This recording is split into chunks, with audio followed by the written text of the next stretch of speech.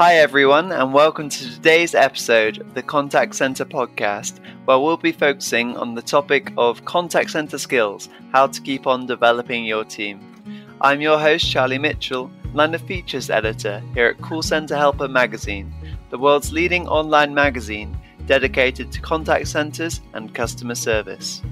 Today's episode features a conversation between myself and Sarah Morgan of Lucite Coaching, a new consultancy which works with contact center leaders to better engage their teams and drive performance. Which customer service skills should contact centers be looking to immediately improve? So I think at the moment it really is around empathy and conflict resolution. You know, this year has been incredibly hard on everyone, and people who are remote working from home is really tricky as well. So helping contact centre staff have that empathy, really be able to connect with the person on the phone, whether they're making a complaint or asking around a new sale, whatever the purpose is, really being able to connect with that person in a deeper way. And then depending on the industry, helping people with debt management, recognising the financial implications of this year for so many people, and recognizing the early warning signs, being able to talk that through in a way that's not threatening or scary for the customer, but enables the customer to open up about their financial situation. Obviously, that's not relevant in every contact center, but in many contact centers, it will be, to make sure that the organization's helping that customer in the right way, and either helping them to reduce their bills and their debts, or enable them or ensure that they're not getting further into debt. Yeah, I imagine there's a lot of situations where call center agents put in a very uncomfortable scenario where the customer says, well, I can't pay my bill because I don't have any money, or something, and resolving that must be very tricky. Just going back to the kind of the basics that you started there with empathy and conflict resolution, do you have any kind of quick little maybe tips for how we can improve those skills specifically? A lot of it comes down to the mindset of the contact center agent, and helping them really put themselves in the customer's shoes. So it's a mindset shift from the historic KPI, hit your numbers mentality that often exists in a contact center, to be much more human about it and think about the long term. So what's going on for this customer? How do we add value to their lives in the scenario that they're in? We don't know what's going on in their life. So how do we make that connection so we can have a better understanding of that, so we can really meet their needs and obviously hit the company's goals and purpose as well, but in a way that's really centered on that customer. Sometimes contact centers, you're so pressured on time, it can be really hard just to take that minute at the beginning to really understand where the customer's coming from, and just taking that 30 seconds or a minute right at the beginning to really understand what's going on for the customer can make such a difference to the whole conversation, and actually can end up making the whole interaction with the customer quicker and more effective anyway, because you get to what their core issue is much more quickly by spending time just letting them talk. Yeah, it's. I think that's very interesting. I think from what you said there, it kind of shows how closely kind of active listening skills and empathy are just, they go hand in hand, and you must kind of listen to the customer's problem to understand, and kind of, as you say, that can make their call quicker. Anyway, and I think just having that kind of bit of patience at the start and not feeling pressure, and I think that's something that management and team leaders can certainly do. And I think that leads on quite nicely to my next question, actually, and that's kind of what can team leaders do to improve customer service skills in the contact center? So I think one thing, as you say, it's around moving the focus from pure performance KPIs to being a much more rounded set of measures. So enabling the advisor to focus on the customer satisfaction and the overall outcome and the long-term outcome for the customer, not simply, I got them off the phone within 48 seconds and I did my wrap in 12 and a half, whatever those performance KPIs are. I think the other thing that team leaders can really do at the moment is recognize that while a lot of them are still remote working, that doesn't mean that the desk side coaching needs to stop. although it can't be physically next to each other if you're not working physically in a contact centre at the moment, you can still do call listening and one-to-one coaching individually so that the advisors feel really invested in, which again helps their mindset and helps them continue to really thrive and improve as well. Yeah, I think there's a few little things that the really great tips that I'd like to pick up on there. And I think the first one, as you said, was kind of taking the pressure off advisors and kind of creating a safe environment for them to kind of, maybe as you said in your last answer, to take a minute just to really listen to the customer and creating the right environment for them to do that. With that being said, you talked a little bit about metrics as well. Should team leaders really be explaining to advisors how their performance is being assessed so they kind of know exactly what's going on? Yeah, absolutely. But I genuinely think it needs to be a really balanced scorecard as well. It can't just be about how quickly you get someone off the phone or how quickly you wrap the call. It has to be really balanced with customer satisfaction and even employee satisfaction as well. I think customer contact centres are the absolute heart of the business, and too often people who work in them feel like they're second-class citizens to the rest of the business. So helping them understand how core and critical they are and how core and critical customer sat is, and how that has to be front and centre of their performance. And yes, of course, you can't spend 3 hours on the phone with each and every customer, but not having time to, the average call handling time is being the absolute top metric. Yeah, I think it's an important point to kind of, as you said, to make advisors understand how important they are to kind of contact centers and kind of the overall organization's success, because, having purpose in your work is just a very key motivator. And if you get that going, I mean, happy days. Absolutely. Yeah.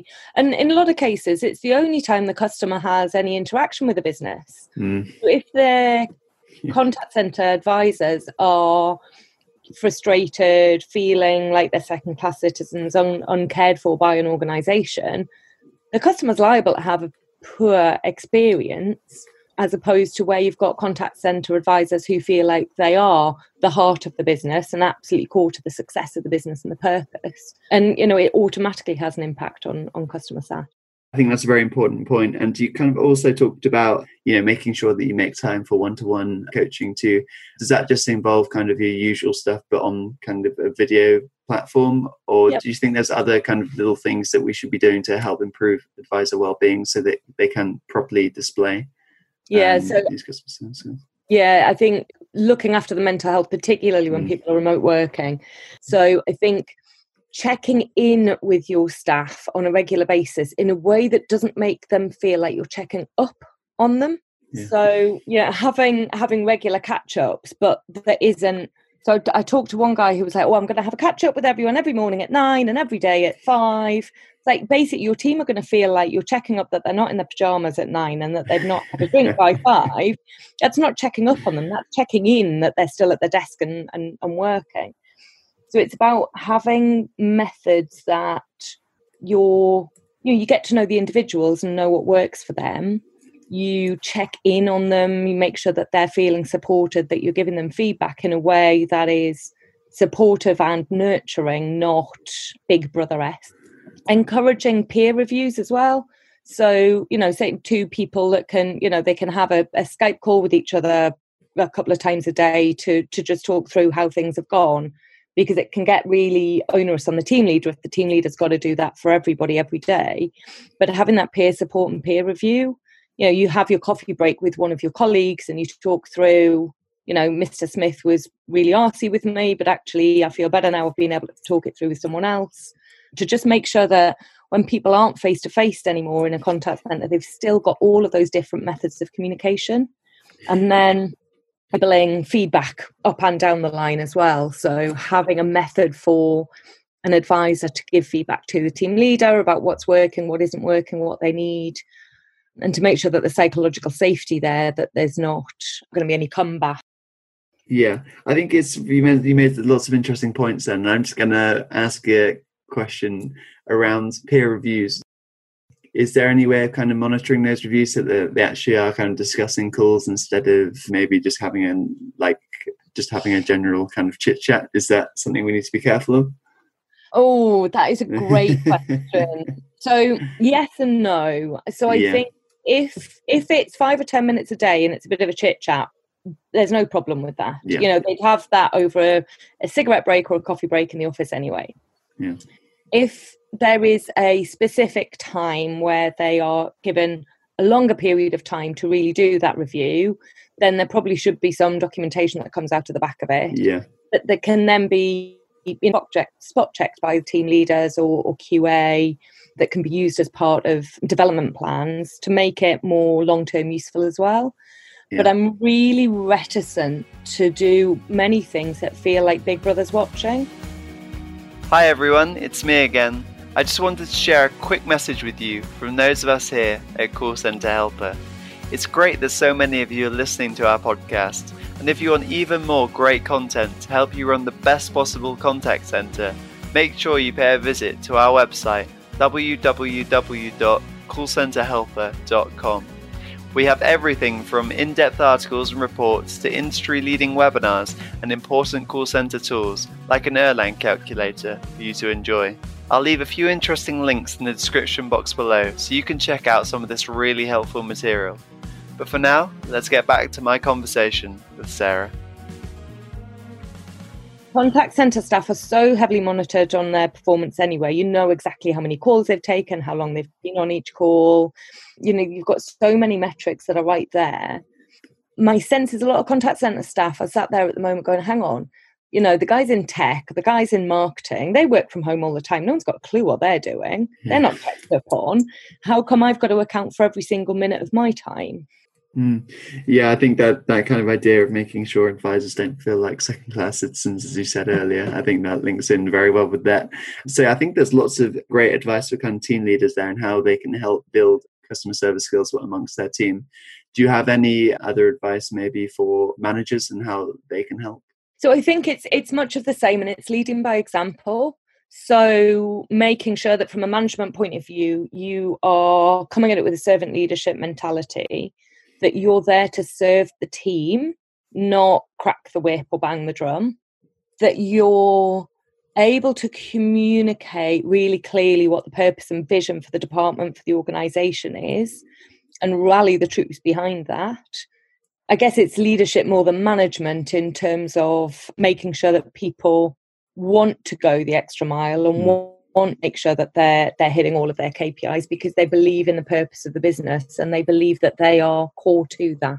So it's really that purpose part of it that management can do. And then showing that there is that psychological safety, not necessarily checking up on the team leaders, but ensuring that the advisors do feel safe to give feedback, to ask for what they need, to take time to do that peer review and to ask for moral support where they need it, recognising how hard a job it is being on the phone with customers screaming at you all day. Yeah, I think there was some really interesting points there. One thing I jotted down was, servant leadership mentality. I don't know if you could just explain a little bit to me about what that's about.